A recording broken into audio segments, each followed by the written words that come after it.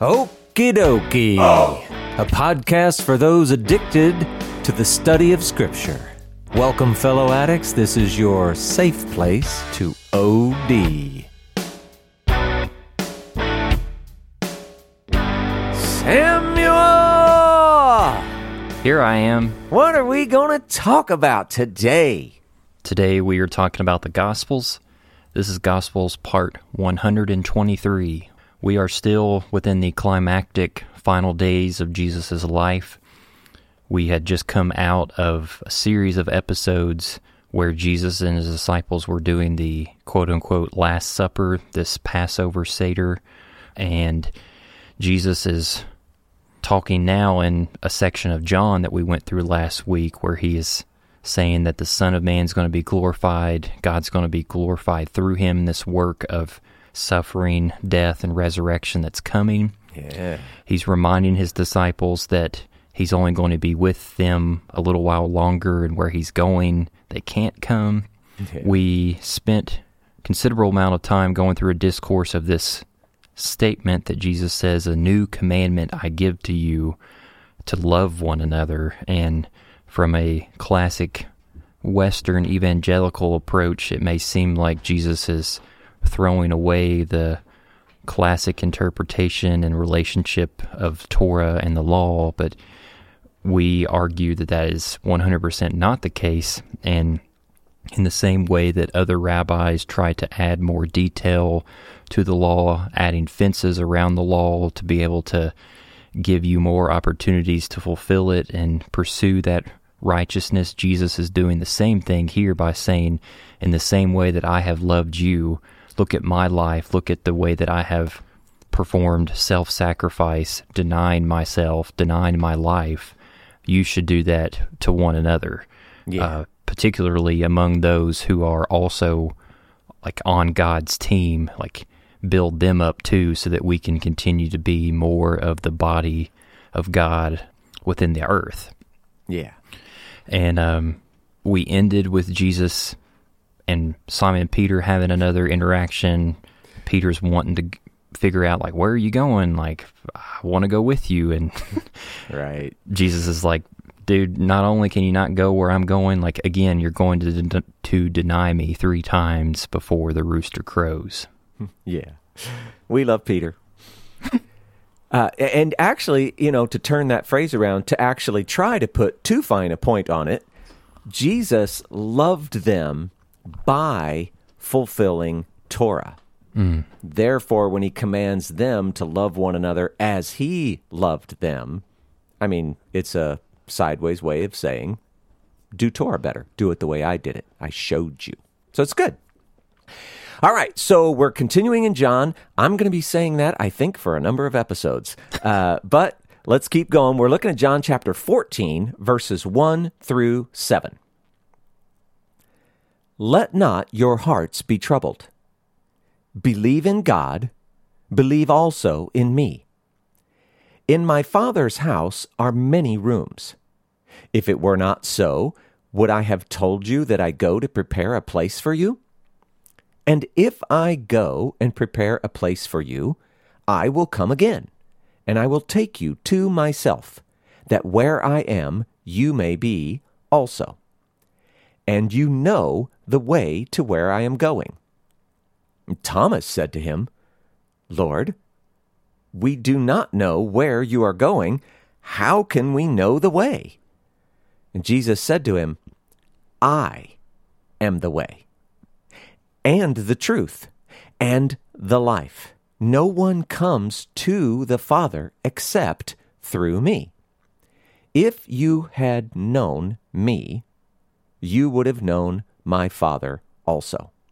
From now on, you do know him and have seen him.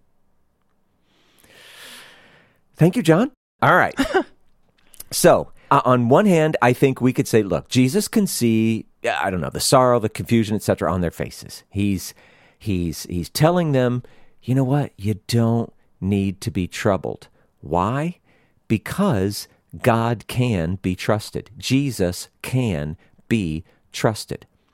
Everything that is happening is God being faithful. Just as Israel proved their faith by believing in Moses, and this is, like back in the Exodus Sinai story, right? They were afraid of God and all that kind of stuff, but they believed in Moses as God's representative, and that worked out. God he kind of went with that. Well, in the same way, they should believe in Jesus. He is the second Moses. So it's you can kind of see where the words are heading in that. Anyway, now he does though get to this next thing. In my Father's house are many rooms. So it's a couple of ways that we can look at this, Samuel. On one hand, this statement could be applied to the existing temple complex. Okay, we're familiar with the outer court, the holy place, and then like the Holy of Holies, that kind of stuff. But there's an entire complex there. And so it could be that Jesus is using that imagery. Because, that's easy. They can relate to that. However, his point is about, the family. They are his brethren. You could say that this is different than the temple. This is the building of God. They are those that make up his house. That's also a really good one. I kind of favor that one. In first century Israel, here's the important imagery for us, I think. Many individual family units, and of course they're all related. So imagine, Samuel, that if we were in first century Israel, instead of us living a couple of hours apart, we'd probably all be living in the same single house, except that I would sort of have my own room or area. You and your family, you would have your own room and area. And then we may also have some common areas, maybe where we cooked and eat and, things of that nature. So when he says, I've gone to build in my Father's house, there are many rooms, that's like saying, hey, we're all going to be in this thing together. That's the imagery. And then he says that he's going to prepare a place. And again, I think, we got possibilities here. First, we might think of actual places, like I go to prepare a place. Well, maybe he's preparing the new heavens and the new earth and the new Jerusalem and the new temple. And he just told them that they were going to be on thrones. Maybe he's actually preparing their thrones. He's a carpenter after all, right? Okay, so that's one way that you could look at it. And then a second way you could look at it is instead of actual places, we might think of, missional accomplishments. And that is like the work of the high priest in the heavenly temple. That's a thing that Jesus is going to go do. He's preparing a place for us by doing that work. He's taking his seat at the right hand. So in a sense, he is assuming the role that humanity was intended for. It seems a little elevated, but you get the idea of ruling alongside God. And, right? So those kind of missional accomplishments that actually are being built, if you will, for our sake. So cool statements, but they leave open to various interpretations, so it's hard to know exactly what he's saying. He continues, I will come again. Now, I guess there's more than one way to look at this, but where we sit in history, I think it seems most obvious that we need to be looking at his second coming, his return, his when he comes to rule as a king over Jerusalem and the rest of the world. I think he's plainly talking about that. Now, and again, think about it from their perspective. What do they always want him to be as Messiah, Samuel? They don't want him to be the suffering Messiah. They want him to what? They want him to conquer as a king. Yeah, and so, that's what he's going to do here. I will come again, and that's kind of what he's referring to. And notice what he says. He will come again and will take you to myself. Okay. When we think about the sequence and the story and all the different piece parts, this makes the most sense as the ingathering. And we even talked about when a couple of different times we've talked about rapture. A lot of people talk about a rapture. if you want to call it that, but you want to look at it through the lens of ingathering, that's fantastic. But if you think it's a rapture, like everybody goes away to heaven and all that, it just doesn't really fit the story. It's just doesn't make any sense. So he will take them to himself. That's kind of like the ingathering. And where are we gathered to, Samuel? Going to be going to where Jesus is going to be ruling from, and that's Jerusalem. Exactly. Yeah. They will be there together, and to whatever extent we may be included, we will be there together. And that's always a confusing little thing about the kingdom. Is everyone who attains eternal life, is everyone going to be in the kingdom, or is there something special and exclusive about the kingdom? I don't know. I don't think there's enough in Scripture to tell us without question. So, it's weird stuff. So, Paul, before you move on, yeah. I'm pretty sure we've talked about this in previous episodes before, but I'm just getting this crazy patriarchal, ancient Middle Eastern bridegroom/bride relationship here in the words that Jesus is saying when he says, it. I'm going to go prepare a place for you. Like in Jewish culture, the bridegroom would travel back to his father's house and build on to the existing structure to prepare his home for his new wife. And the role of the wife and her family was to be ready for the day that the bridegroom would return. And it's like, it's time to celebrate, like we're getting married now. So there, in my opinion, there has to be some connections here to that. Custom. Yeah, that's, glad you brought it up. I mean, in a way, I think in my mind when I was, sort of going through my study, I had that in my head, but I didn't say it out loud, so it's good you did. Yeah, we need to keep saying those things so people remember and engage. So Jesus is talking about all this stuff, and I mean, on one hand, it sounds like really good news, but on the other hand, you could at least imagine how his disciples still might have been a little bit confused or something. So Thomas speaks out. We still don't even know where you're going.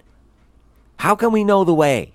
That's a very human and relatable response. And Jesus declares that he is the way. And, side note, remember how when we go through John, we're looking at a series of I am statements, and people count them different ways, but we've said that we're counting them as 10 of them. Well, this is number 8 of 10. Jesus declares, I am the way. Now, what does that mean, I am the way? Well, he is the way to God, right? Back at the beginning, God has been, what's a nice word, removed or concealed or hidden or something. But Jesus is the way back to God. Remember that the whole big story is that God wants to dwell with man in creation. And so he's the way back to God. He's the way to life. All of humanity is on a path, a road to death. But Jesus has changed that. There's nothing that we can do that's going to change that. Jesus, God, they worked that out. So he is the way, and he's the way back to the proverbial Eden. We're not really going back to Genesis 2 and 3 or whatever, but Eden. We're going back to, and what are some other words? Paradise or heaven or this or that way. But in the big story, it's like the way back to Eden. Why do I say that? Because in Eden was a special tree, Sam. Do you remember what it was called? The good one? The tree of life. Yeah. Sorry, there were 2 special trees. But yeah, the tree of life. And at the end, and I can't even remember what I put Genesis 3:24 in there for. I can't remember if it's pointing to something about the tree or something about when they get booted out. But remember, I'm bringing up Eden because they were kicked out and the way was blocked. There were cherubim. There was a flaming sword. You couldn't find your way back into Eden and the tree of life. Jesus is that way. That's awesome, right? Super awesome picture. And Jesus declares that he's the truth. And this relates to, let's go back to Judaism. They had the saying, the seal of God is truth. Well, Jesus then is the seal of God, the thing that represents his authentic self. You know, you're guaranteed that this is, whatever is packaged up in the life of Jesus, you know that it comes from God. It has his seal on it, right? He's steadfast. He is constant. He is faithful. He is, Jesus himself, his life. He is an accurate revelation of God. That's just amazing and awesome. But, side note, humanity is supposed to be that. Just throwing that in there. Jesus declares that he's the life, like the gift of eternal life, and he's a living, breathing, walking example of it. And he is one that that we are to imitate so that we may have it too. They should imitate it, so they should have it too, right? All of us. It's all of it.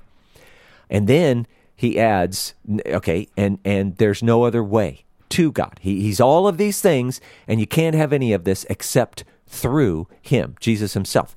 It's kind of a two-sided coin, which, I wrote a note to myself. Aren't they all two-sided coins, Samuel? But anyway, on one side, Jesus is the one that has accomplished the work. God's faithfulness to redeem his creation, not just humanity, but all of creation, has been worked out through him, through Jesus. It is finished. And we must believe that, trust that. That is sort of the faith side of the coin. And on the other side, we must live by his example.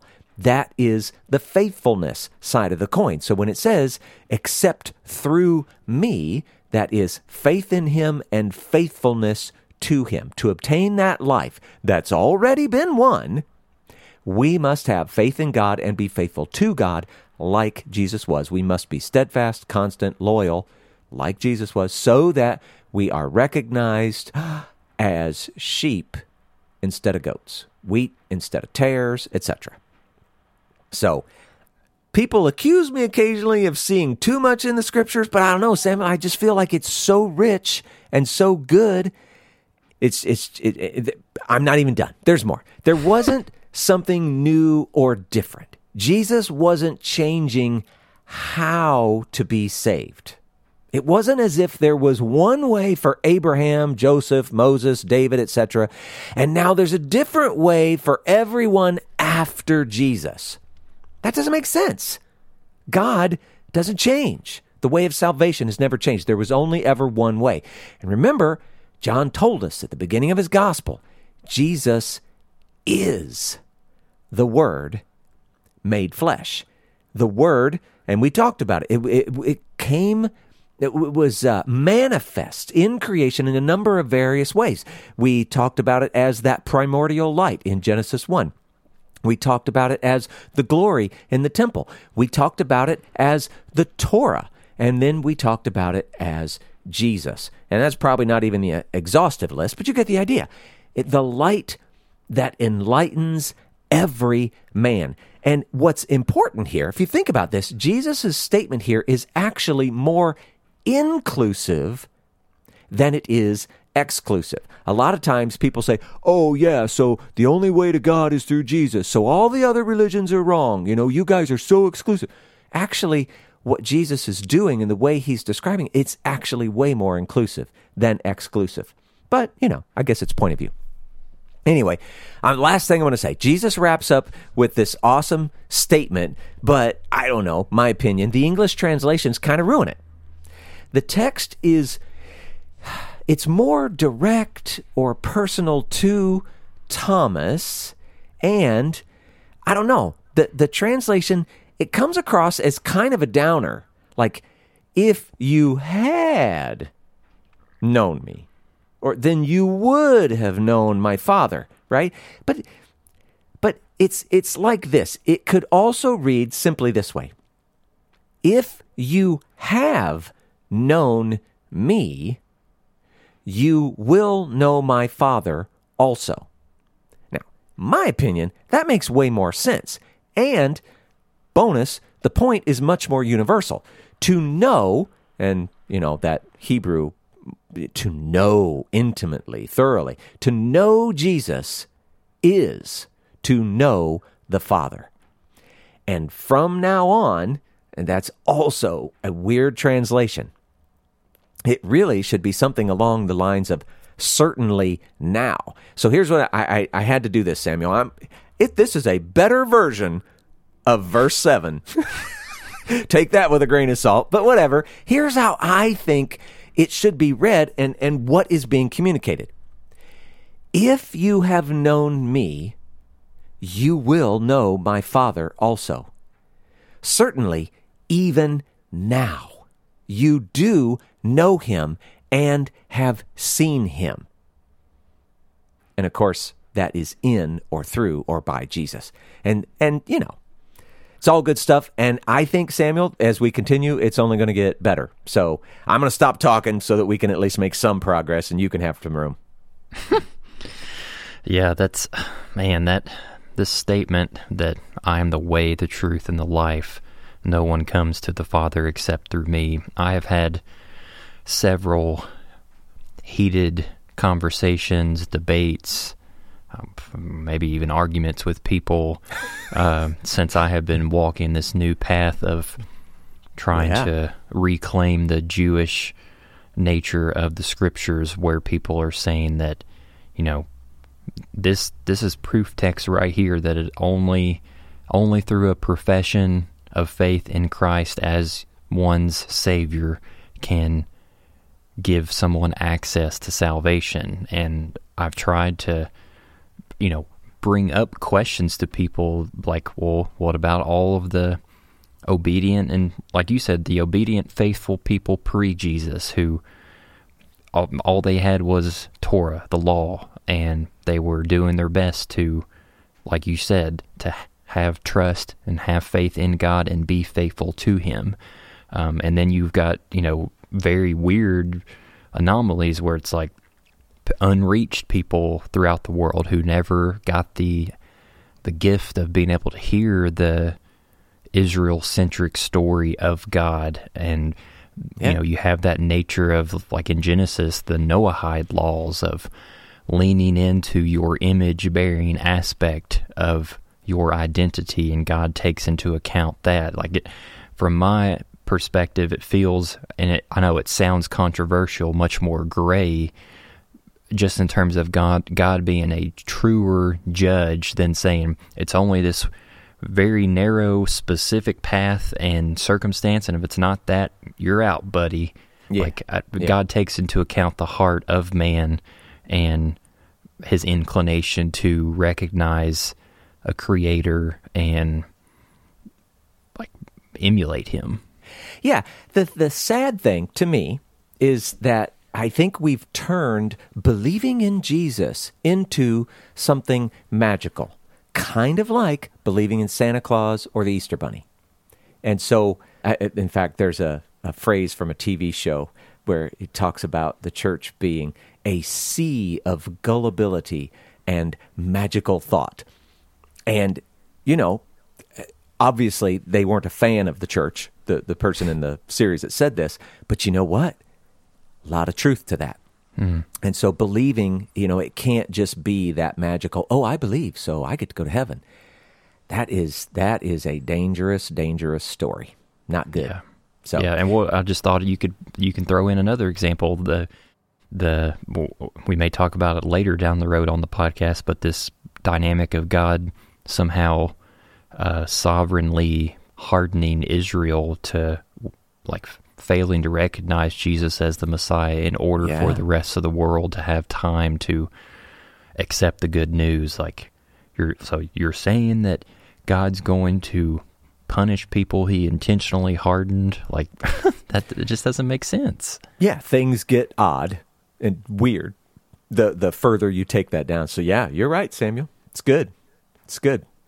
It's a very difficult thing. People confuse. See, I think there are still many people who will hear the kind of things that we say, and in their mind they go, your works, you know, salvation by works, or, you know, it's like you are adding something to what God did or whatever. And, you know, we would argue back, no, these things that we're doing, they are merely for identification. That's my favorite way to say it, because I can't think of a better way yet. It's the idea of, how do you know the difference between a sheep and a goat? Well, this one has all of the appearance of a sheep, right? Does that save you? No, it identifies you as a sheep. You know what I'm saying? And I get it's really hard to hear, but whatever. If you hate it, I guess you can go somewhere else, but we really think that we're offering something that's very important for Christians to hear. Just, you have a role, so step up and be loyal, right? Why does it have to be so easy? Oh, I believe, I'm in. Hey, how about you actually make some effort toward God? Is that really a bad thing? It's I don't know. It's very hard. Anyway, should we go on, or you got more? I think going on sounds good.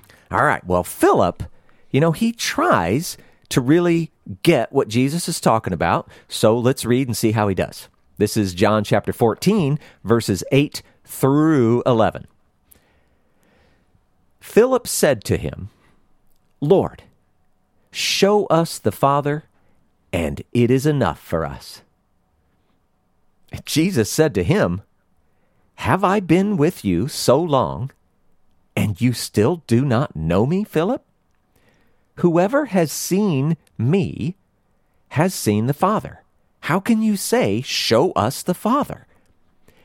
Do you not believe that I am in the Father, and the Father is in me? The words that I say to you, I do not speak on my own authority, but the Father who dwells in me does his works. Believe me that I am in the Father and the Father is in me, or else believe on account of the works themselves. Oh, Samuel, is this not a crazy moment where you almost feel the frustration of Jesus in his own, like the 12, the closest ones? So, but let's go back. Let's just try and walk our way through. Philip speaks out, hey, just show us the Father, Jesus. That's all we need. And you can imagine that Philip, he's looking for some sort of, I didn't know what else to call it, mystical revelation maybe, or something like that. I don't know. And maybe we might even go back and picture when Moses wanted to see God's glory, which was, I don't know, back in like Exodus 33:18. I've got a little note here. Hopefully that's what that's about. Seeing God's glory. Philip, to be fair, he wasn't being daft. He's probably being quite literal. He's sincerely trying to grasp what it is that Jesus is saying. And I mean, come on, Samuel, is it not pretty incredible to say, hey, take a look at this human right here, and you've seen God? I mean, wasn't that the whole point of God's plan in the beginning? Well, yeah, I mean, that is a good point, yeah. But I'm trying to give these disciples, Philip particularly, the benefit of the doubt, just to say, right, wait, you're telling me, look at a human and I've somehow seen God, this transcendent God who can't even like fully enter creation because creation is, you know what I'm saying? Yeah. It's a big deal. And Jesus is asking them to take it, to believe it. It's a hard thing. I mean, your point is really good. I mean, I got to give you credit for that one. But, it's got to be hard. And in this, Jesus, I mean, he doesn't appear, at the very least, he's not amused. Shall we say that? And so he responds, how can you say that? I mean, we've been living life together all this time. You really don't even know me? And he says it again. If you have seen me, you have seen the Father. And I know, Samuel, that I bet in your brain you did the same thing I did. Remember the story about Abraham and Isaac and how much Isaac resembled Abraham? So much so that people continually got them confused. Yeah, even after Abraham died, whenever Isaac was out in public, they thought that Abraham was back from the dead. Yeah. I mean, that is real. And Samuel, have you ever seen a father and son that's like, oh my gosh, they look so much alike. And it isn't just their appearance, mannerisms, the way they talk. I mean, so much about them. And I don't know, the way they tell the story, Abraham and Isaac were even probably more alike than anything we've ever seen, right? But whatever. Of course, see what Jesus, how do I say this? He doesn't mean if you've seen me with your eyes. Of course, he doesn't mean that alone. That's an important aspect of it, I'm sure. But remember, God's invisible. And Jesus, I mean, he's a fleshly human, so whatever. He means if you've seen who I am, the character, literally his truth. He was the living, breathing Torah in their midst. God is unseeable, but Jesus is not. And he is a perfect representation of God. So, I don't know, super, super cool thing. Now, he presses Philip, I think, even more. Do you not believe that I'm in the Father and the Father in me? And then he points to two things that Philip should have seen. I guess this is how Philip should have recognized that that statement was true. Number one, Jesus' words. They were, number one, spoken in God's authority. But for any true seeker, they should have recognized that they were, in fact, God's words. At least that's how we would say it. And then number two, Jesus' works. And again, it's kind of the same story. They were, in fact, the works of God. And we've also talked about this. God was dwelling in him, like in the Holy Spirit. Now, these works certainly may have included some of the things that Jesus has done, like the signs and the miracles, etc., all that stuff. But that doesn't even have to be the focal point of what Jesus was talking about. I mean, for what it's worth, even those signs revealed God's character. But the real works in view here are the true end goal of Torah. And that would have included, what do we say all the time, Samuel? Justice, mercy, humility, etc., all of that. So have you not seen his works? And that's the justice, mercy, humility. And boy, if that wasn't enough for you, even the signs and miracles. But Jesus adds one more bit. You should believe me. I am in the Father. The Father is in me. And then, again, not just like the physical appearance of Isaac and Abraham, and not just repeating words like Moses would have done, but the Father is in him and he is in the Father. You should believe because you have lived with me for these past few years. And if that didn't do it for you, you should, at the very least, believe the works themselves. The works are a manifestation of the Father. And you might say, the Spirit, right? You have seen true justice, true mercy, true humility, and you might even have seen some signs and miracles, whatever. You know what? If somehow hanging out with me for the last few years wasn't enough for you, at least you can look at those things and believe that. So, I don't know, Samuel. This is good stuff. 100%. I wrestle with this, with sections like this, not in the way that you may think. I guess I wrestle with when people take the dynamics that Jesus is mentioning in sections like this and then rip it out of context to try to apply it to themselves as a follower of Jesus now. Like the verse that you said, verse 10, the words that I say to you, I do not speak on my own authority, but the Father who dwells in me does his works. And what I mean by that is, I hear within classic evangelical Western thinking that, the depravity of man is so bad that whenever someone becomes a follower of Christ, that any good that you see in that person's life, it's not of their own accord. Like, that's God doing every single bit of good in that person's life. And Yeah.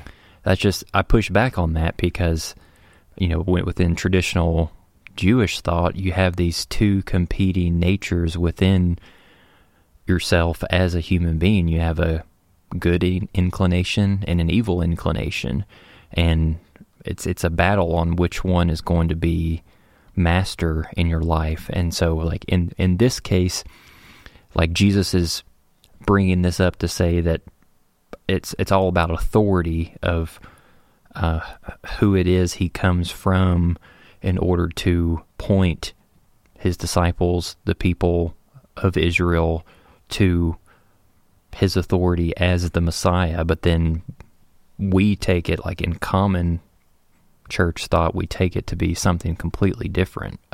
So Yeah. I don't know if that takes us out in left field to something different, but I don't know if what I brought up made sense at all, or adds to the discussion. Yeah. Well, it's one thing, and you're right, there is, let's just say it this way. There is great division between how people see all of this working out in humanity. And you're right. I think for us, we would look at it and we see, well, number one, the beauty, and then I think we would go further and say the necessity that the response needs to come from humanity, right? We would look at it and say, well, if we were completely incapable of everything and everything has to come from God, for us, it feels like it ruins the story. We have to, and by all means, do we believe that God is every bit involved in helping us along the way in every possible way? Yeah, for sure. But that we look at it as, part of that whole idea of free will is, I am free to choose him or me, his will or my will, or, that kind of thing.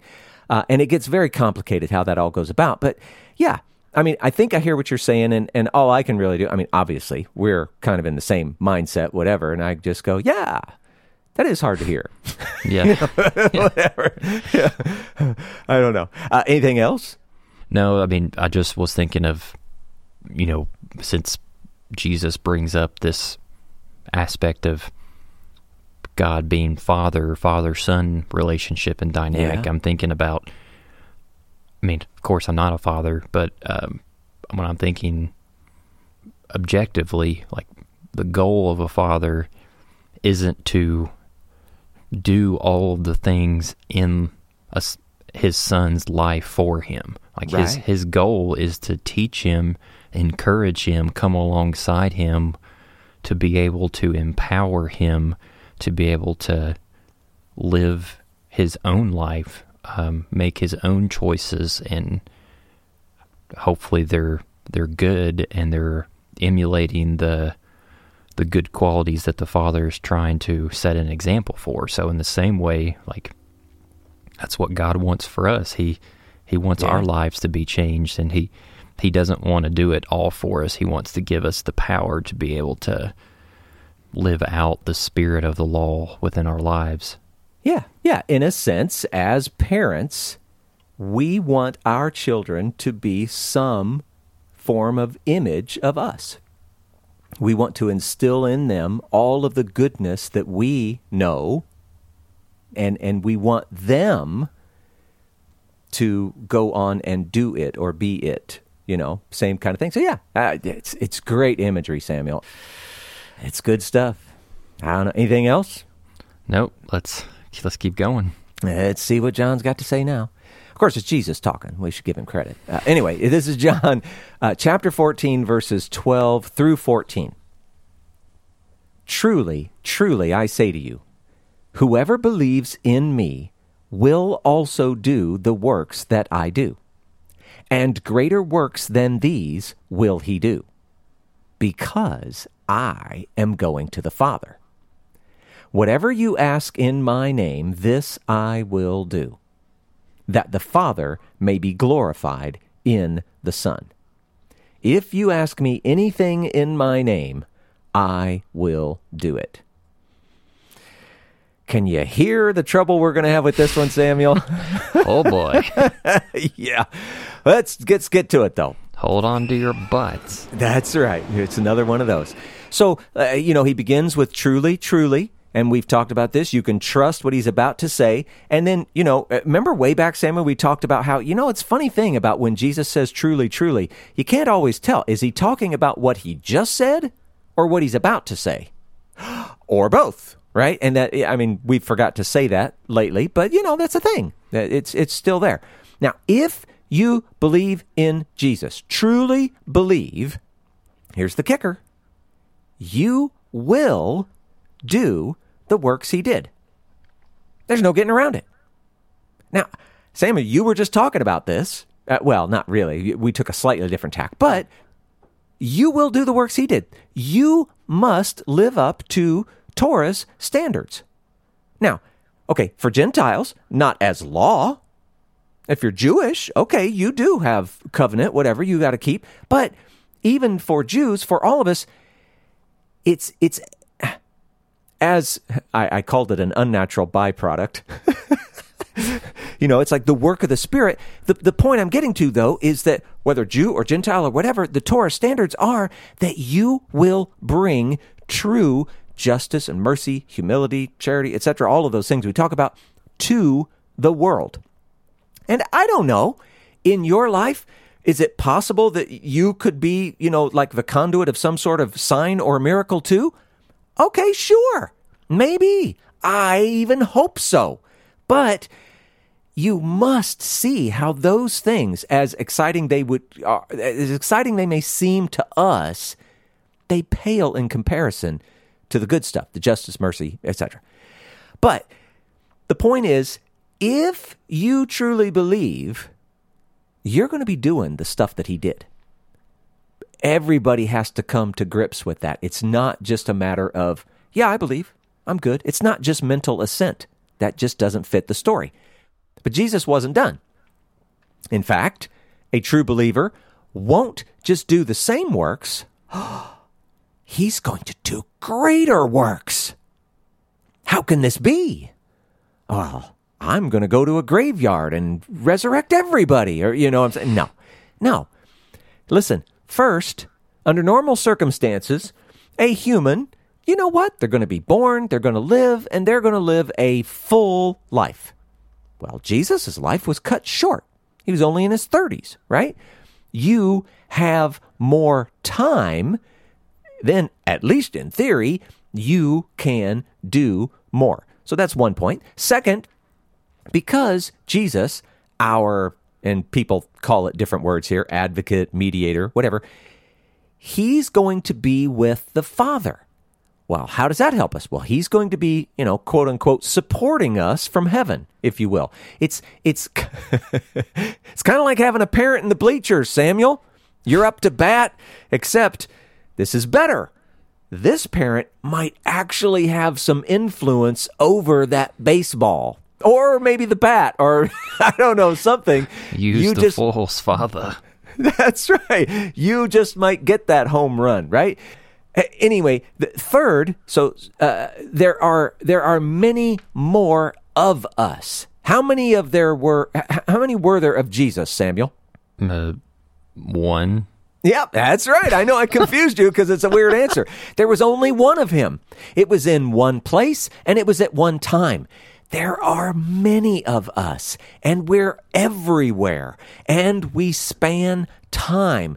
Of course, we are going to do greater. We, as his body, should be able to accomplish and do far more than he did in his short time here on earth, especially his short time, like his ministry, right? It's just a few years. So that's a thing. Now, is it possible that somebody could do some crazy, awesome miracles at some point in history? Sure, I'm not discounting those things. They're just not the norm. They're just not. And I know some people act like they are, but they're not. So let's notice, though, that Jesus, this next little part, so important. Jesus isn't promising to do whatever you ask, any old thing you ask. Notice the words. It's whatever you ask in his name, or anything you ask in his name. So, understand this. It is for the sake of his name. It must in some way be in agreement with his already good name. Right? Yeah, and if you want to take it further, this is more, Paul trying to do his own translation. It's something more like, if you ask me anything that is in line with my character, my nature, who I really am, I'll do that. It has to be something that leads to the Father being glorified in the Son. And some might even go so far as to say it's something for which Jesus, God, whatever, like pretty much ultimately get the credit, not you. Can you give a practical example? Like if you were if you were in the situation asking something, I'm just trying to get an image in my head of what that could look like in day-to-day life. Yeah. I don't know, Samuel. It's got to be, like Kim and I, every night in bed, we have our little time together where we pray for other people. And it includes so many different things, whether it might be some people needing healing in their lives, some people needing maybe salvation, things like that.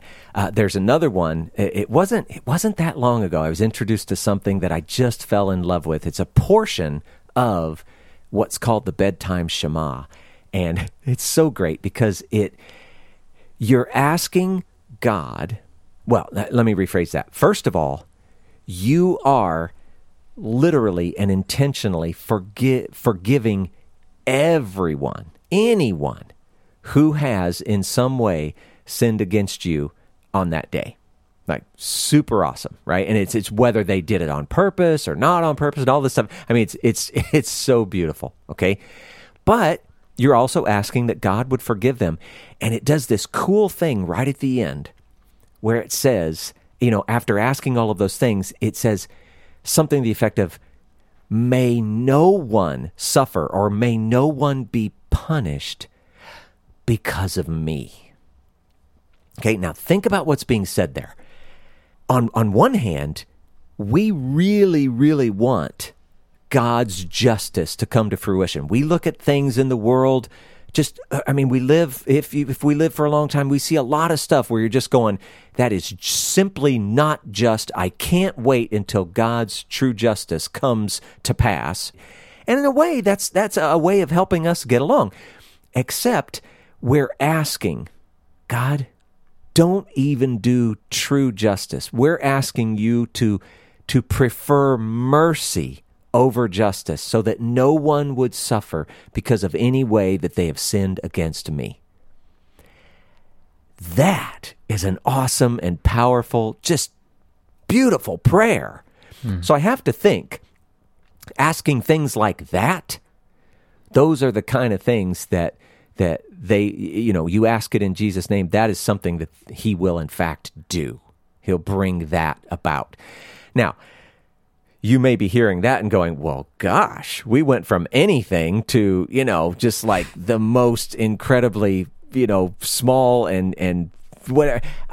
I get it, but Samuel, I don't know. I don't know what are the things that Jesus is going to hear and go, yeah, that's totally in line with my character, and he will do that, as opposed to not. And of course, it gets into the whole discussion of, well, how do we know that God has heard and he has answered and we're looking for a particular thing and we're not seeing the thing that we're looking for? Does that mean he didn't answer, or do we not understand the big picture? And Samuel, it gets so complicated. This is just the genius part of my teaching and instruction, which is where I say, I don't know.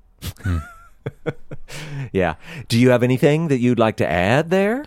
No, I think your example was good, and if I was going to say something, it would just be that difficulty of things not getting answered and wrestling with that. So, yeah. Well, it goes back to that crazy church I used to go to a long, long time ago, where the preacher would stand up and, I mean, he said some good things in the midst of all the crazy. One of them was, God is not a cosmic bellhop. He doesn't just do everything that you ask. And this is the example of that. He does what you ask that's in line with his name and character and etc. Right? He gets the glory. Yeah. So anyway, yeah, it's good stuff. Well, one extra little bit here. In verse 14, it says, if you ask me anything in my name, I will do it. Just to point this out, the word me isn't in all of the manuscripts, but it's in the majority. So, I would guess it's probably the most accurate translation. So I'm not pushing back against that in any way. However, it does raise, I think it's a good, important kind of general point. As a general rule, we should be praying to God, not Jesus. Now, let me say this really quickly, okay? I'm not saying there's anything wrong, anything bad about it. I'm not.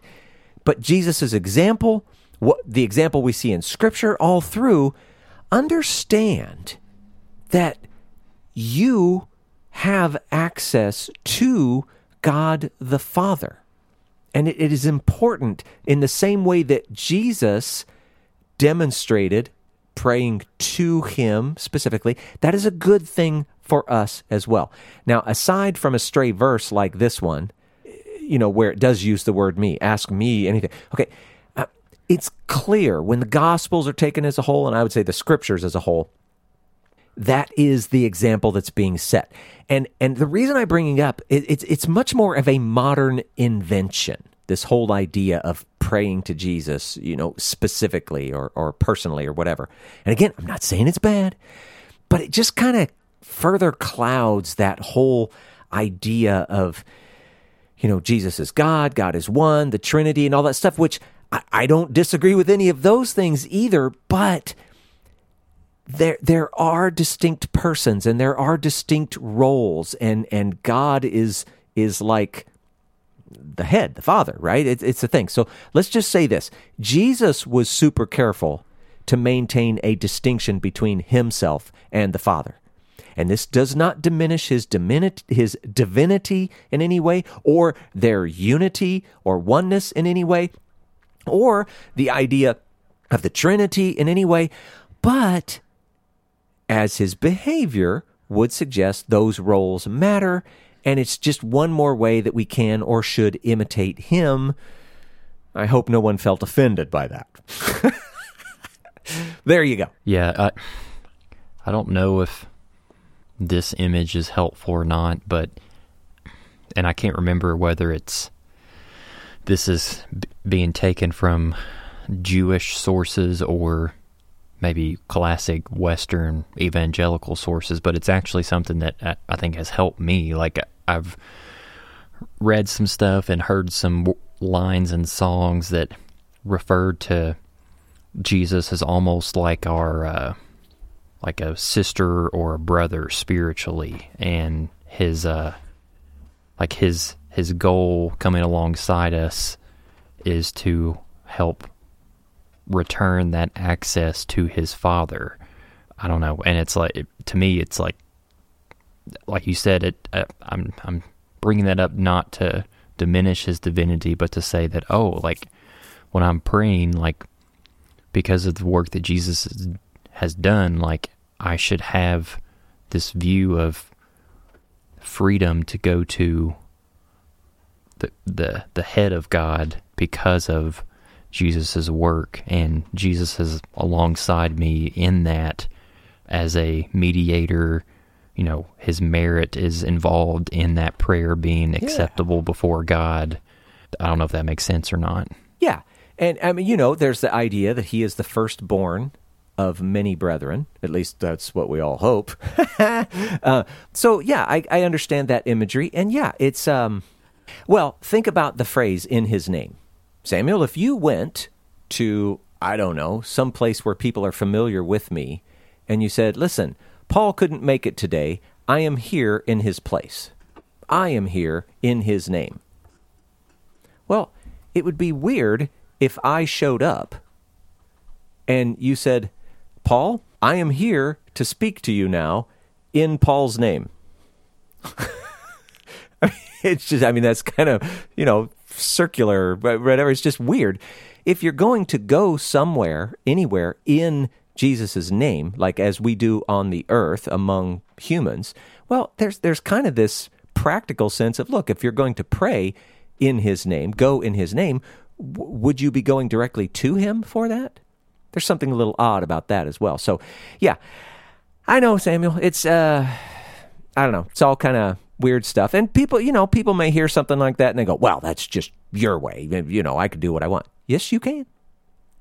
I'm not telling anybody how to pray. I'm just saying, I think that there's something to the example we have. And a lot of times it's in our benefit to, take that as meaningful. So that's all. Anything else? Yeah, one other thing on that part, and then I've got another thing to bring up. It's like if Jesus is our rabbi, and the dynamic between a rabbi and his talmidim, his students, is to emulate the rabbi in as many possible ways that you can in your life. If you see Jesus praying to God the Father, then like the way that formula works within rabbinic discipleship is you copy that. You do the same thing that your rabbi is doing. So I don't know if that simplifies it, but that takes away maybe a lot of the theological back and forth between different groups. Is like, if you're just looking at classic rabbinic discipleship, whatever your rabbi's doing, you should be doing. Yeah. And he said, pray then in this way, our Father. It's just a lot of stuff like that. That's just one example. But yeah. All right, what's your other thing? This beginning part of verse 12 where he said, whoever believes in me will also do the works that I do. And you had brought up that there's no getting around that we must live up to Torah standards.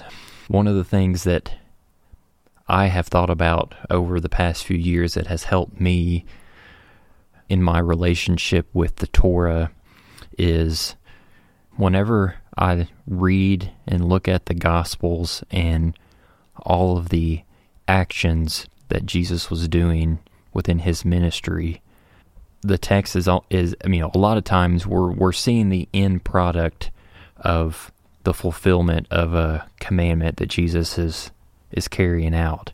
But if I'm wanting to think about getting inside the mind of Jesus, the why behind the things that he did in his life to promote justice and to promote mercy, forgiveness, healing, whatever, Jesus's overarching standard was the Torah. And if I, again, back to the emulation part, if I want to get into the mind of Jesus and understand the heart of God for why he was performing these commandments, then I should pursue the Torah and try to uncover those mysteries of what's at the nature and the heart of God, of why he established these commandments for Jewish people to showcase his image to the nation and to the world.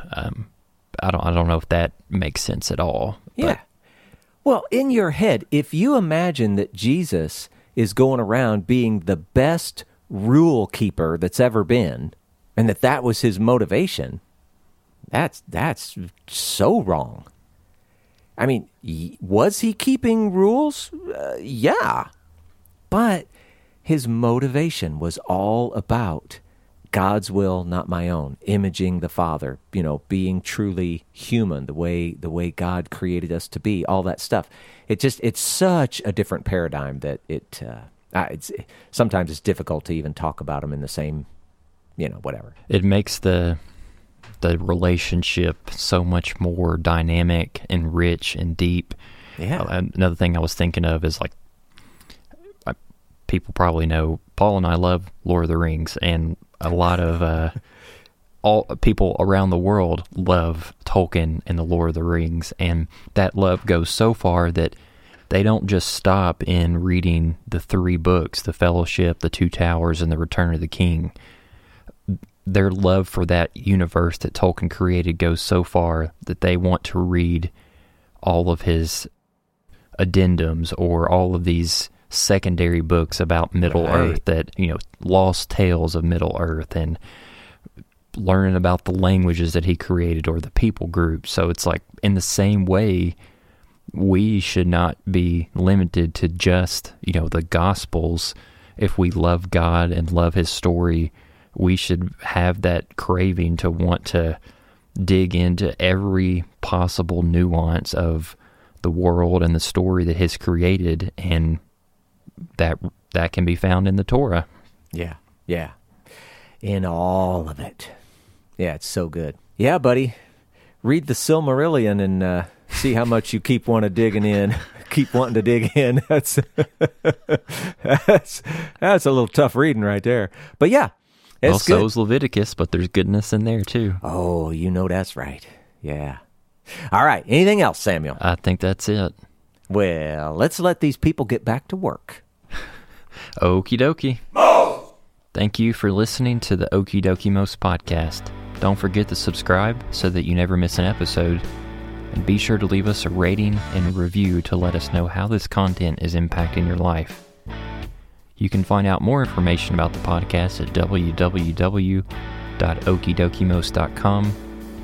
And if you'd like to get a hold of us, please send us an email at okiedokimos@gmail.com.